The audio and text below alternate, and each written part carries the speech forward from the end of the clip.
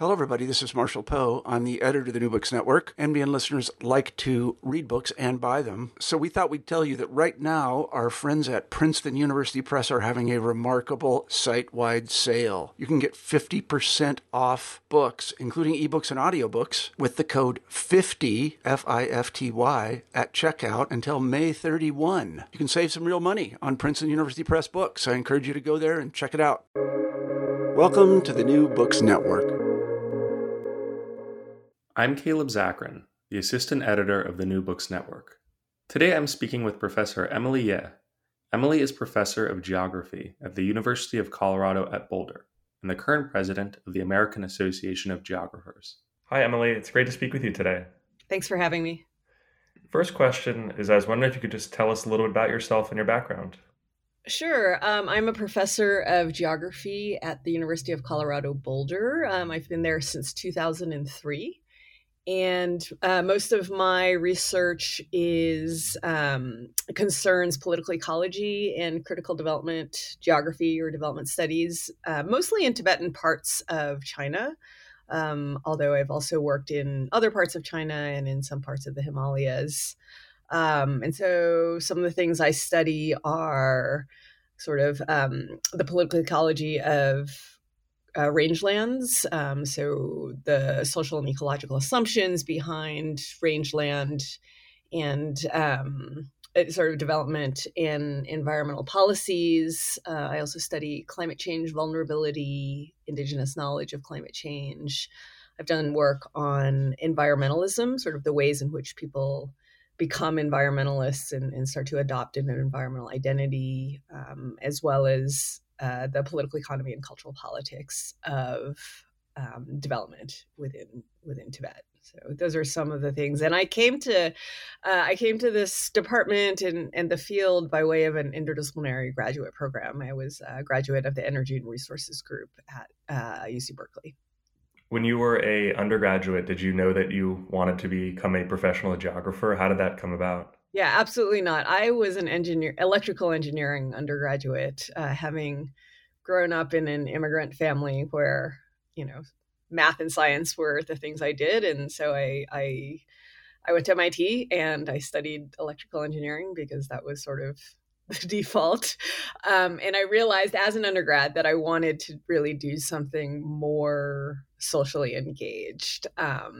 So I did a master's program right after undergrad in technology and policy. And that was sort of a program for sort of engineers and physicists who wanted to be more socially relevant and didn't quite know how. And in the course of that, I sampled lots of different kinds of classes. And I ended up taking a class on, I think it was called, I don't remember the title, but it was basically on development in the third world. And it was taught by Jesse Rabeau, who is a geographer as well. And that inspired me to go to the graduate program that he went to, which was the Energy and Resources group, another interdisciplinary program. And in my PhD program, I took a lot of geography classes and came to the discipline in that circuitous way. So in addition to your work as a professor, you're also the president of the American Association of Geographers. How did you get involved in this organization, and what does your work as president entail? Yeah, that's a great question with two parts. So, like most students and I think like most geographers, I encountered AG through the annual meeting. And I'm reluctant to say that because one of the things I'm working on as president is to try to make the AG about much more than just the annual meeting. But, for a very long time, that's what it was primarily known for. And so I started to go to the annual meetings and present my work. That's how I became part of it initially. I have done a fair bit of service within my department. I had been department chair and had some experience in that role, kind of advocating for geography in the university. And that kind of helped position me for, having been nominated and then selected for this role as president. So the president of the AG, it's quite an interesting position. As president, it's a 3-year term, so you're vice president for a year, then president, and then past president.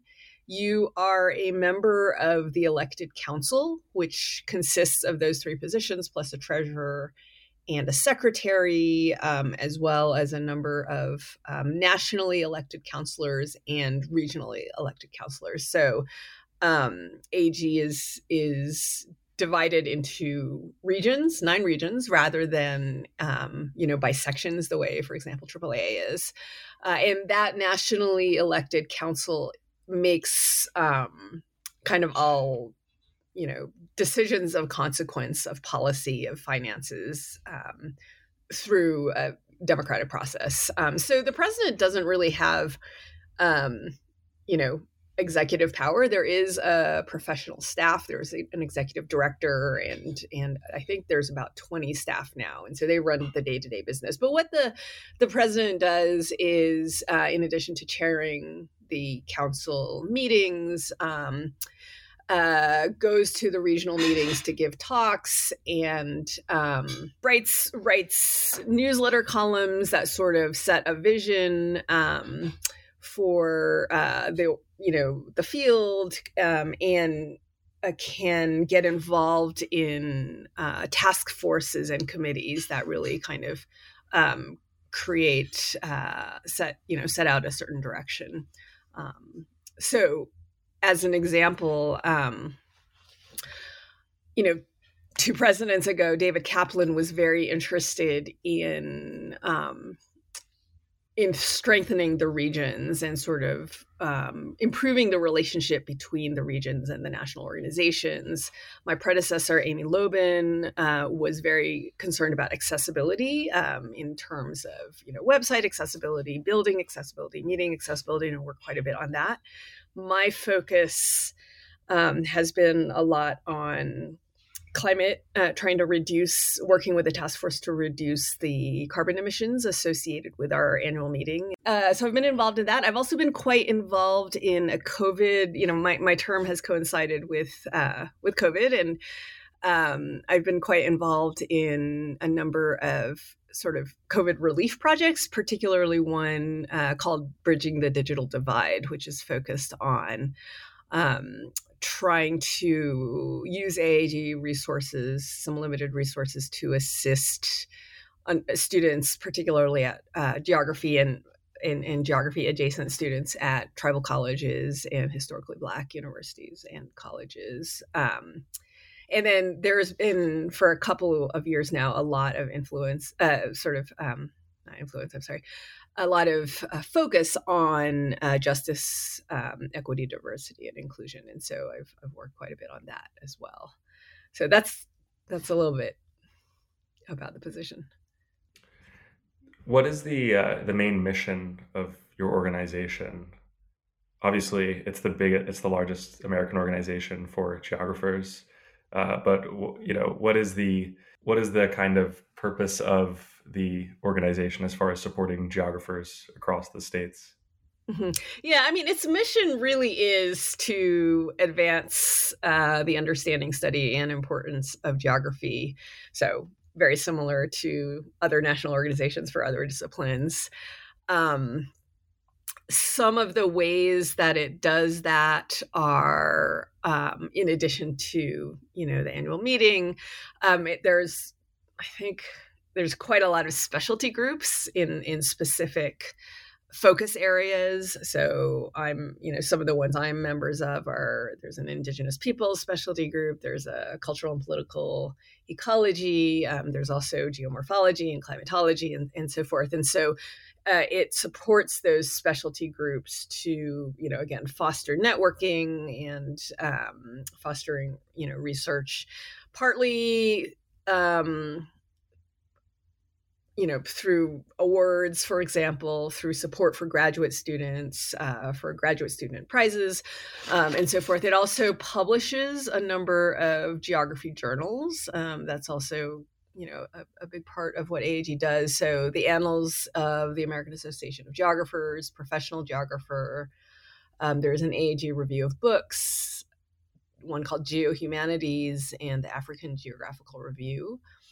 It also assembles a guide to geography programs in the U.S. You used to have to buy it, and now it's available for free. And so it collects really information from all geography departments, majors and minors throughout the country to try to kind of make that information available.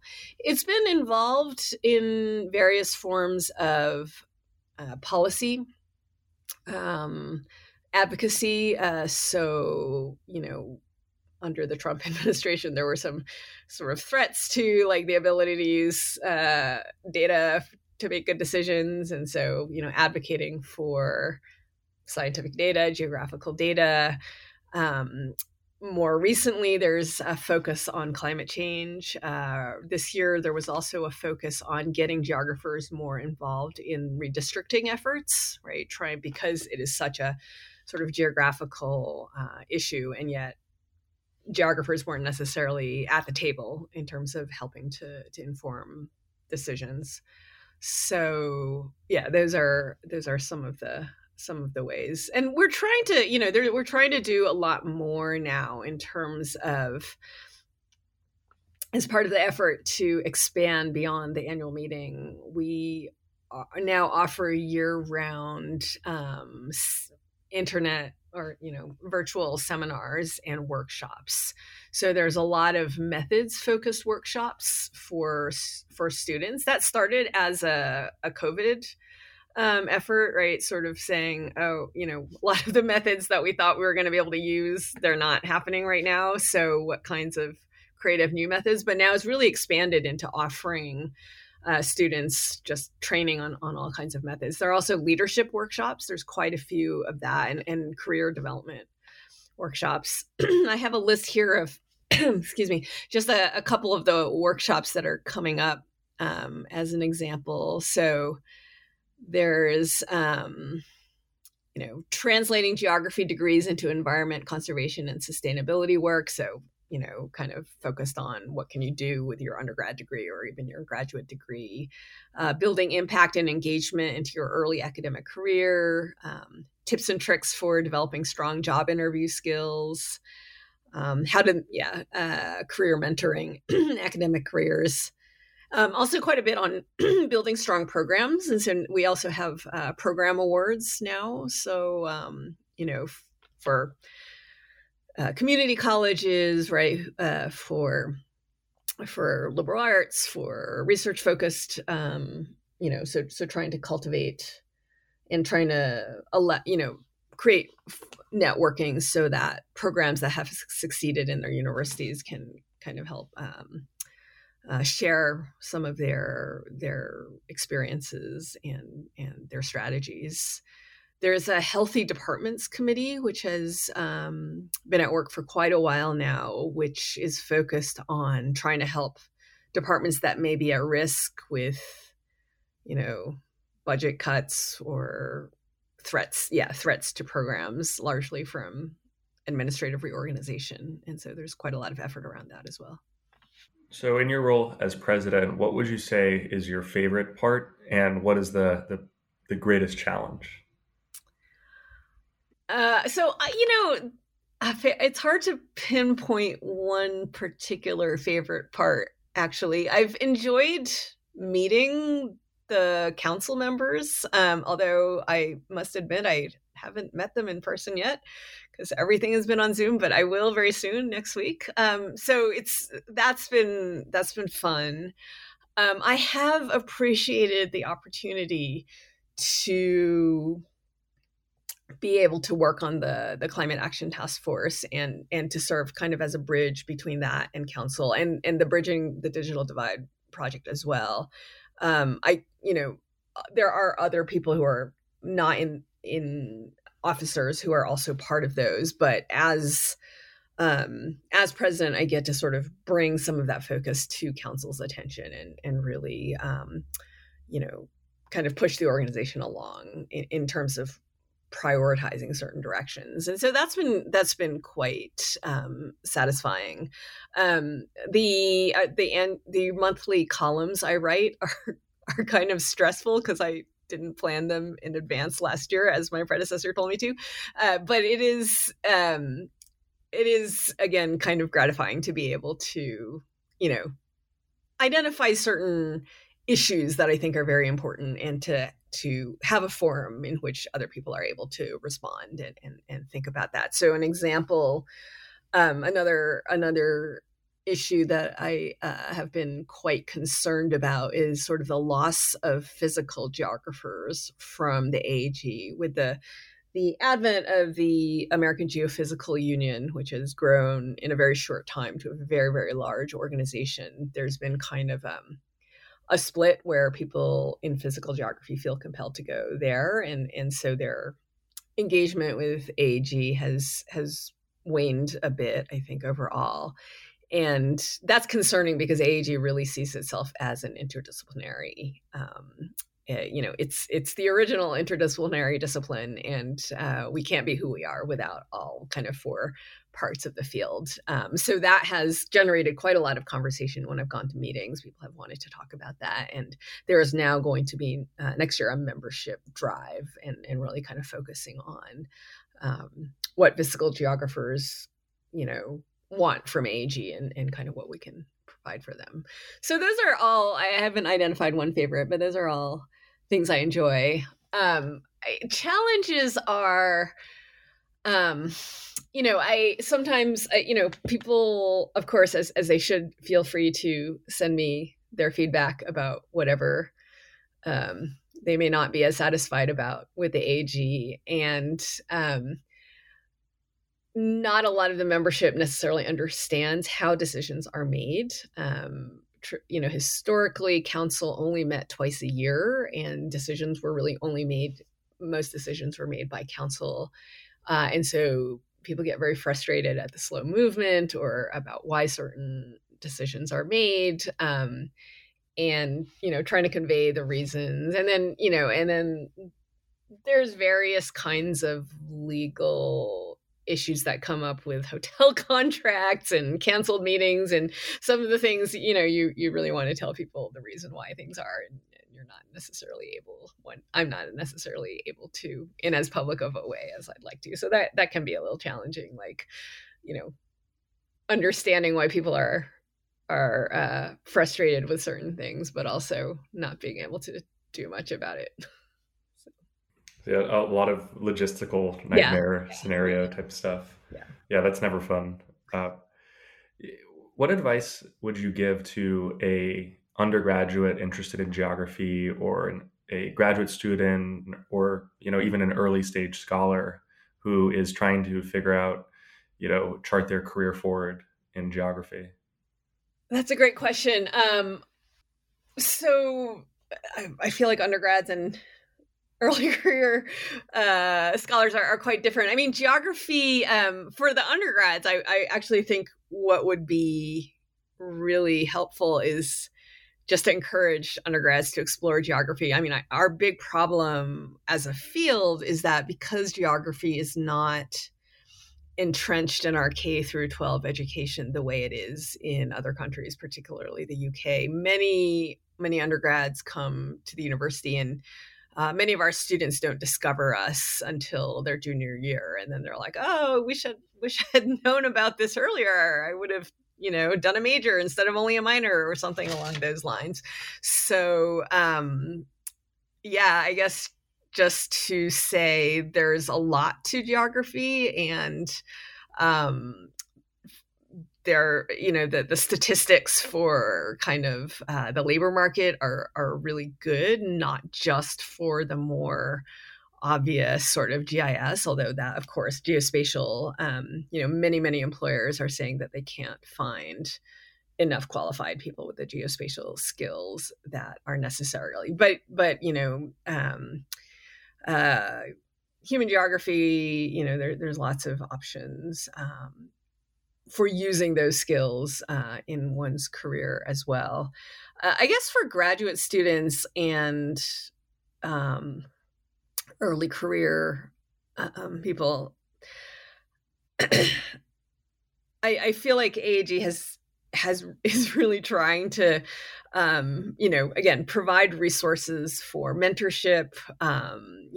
There's actually this thing now where you can look and like look at profiles of people who have volunteered to be mentors, and I would just encourage. I think it's a pretty open field. I think people are really interested in kind of fostering, growth of early career and graduate students. So really try to avail yourself of some of the resources, some of which are quite new that AAG does offer. Yeah, I'm not. I don't know if you had a specific type of. I wasn't, no particular, answer in mind. I think I think any young person interested in a field, especially in academia, it's very hard to know where to start, know what to look into. So, I just like to ask that, because I think that a lot of our, I actually know a lot of our listeners in New Books Network are in the 18 to 24 range. So, I like to ask that question just because I want to, in case there's any particular resources, but, you've mentioned quite a few resources.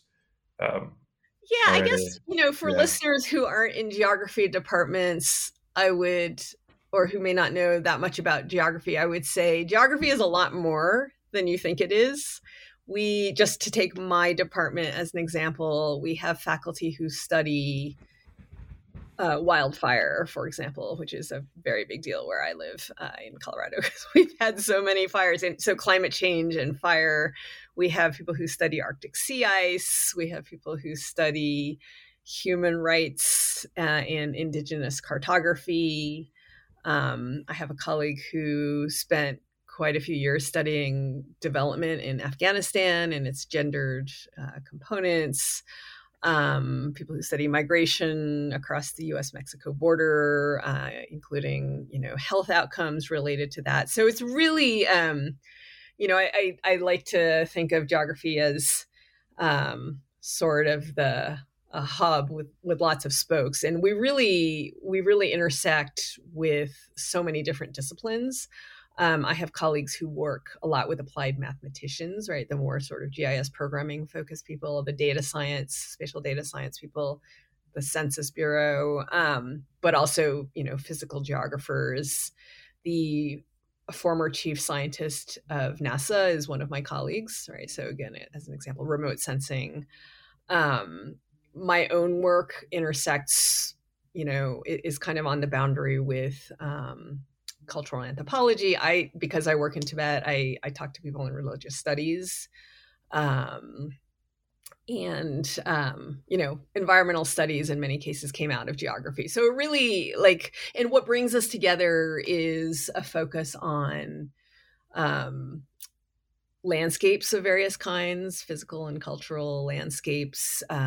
Scale is obviously, a really something that cross-cuts really all different aspects of geography, space and place. Again, not just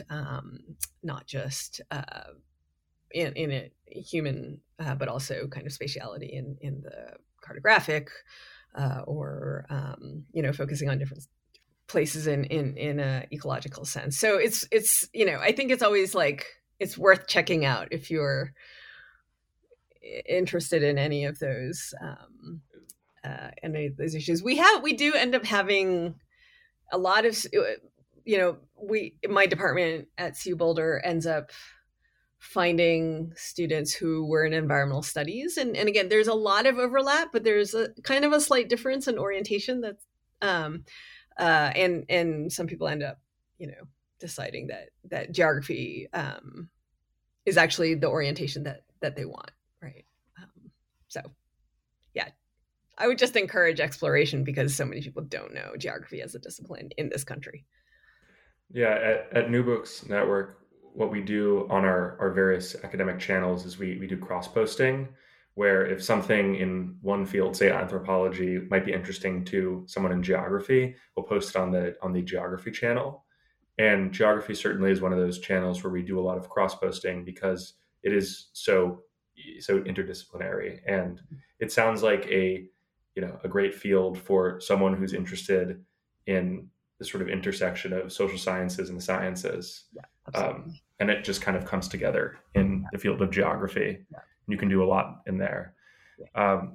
So, I know you have the meeting upcoming. Can you talk a little about your upcoming meeting? I think by the time this airs, the meeting probably will have already happened. Oh, that's just a council meeting. Okay. So we've moved from two council meetings a year to 4, partly to try to address, sometimes members wonder why nothing ever happens. So we're trying to do things in a more timely fashion. Our annual meeting this year actually already happened. It's often in April. This year it was early and it ended up being online. So, one interesting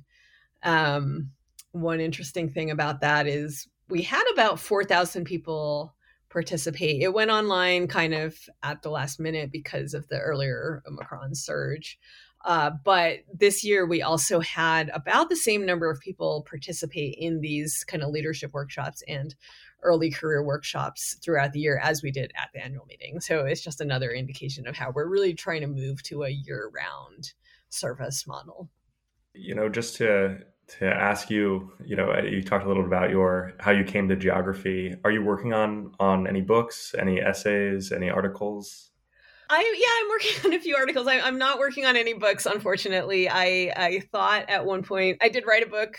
It's been almost 10 years, which is a little embarrassing.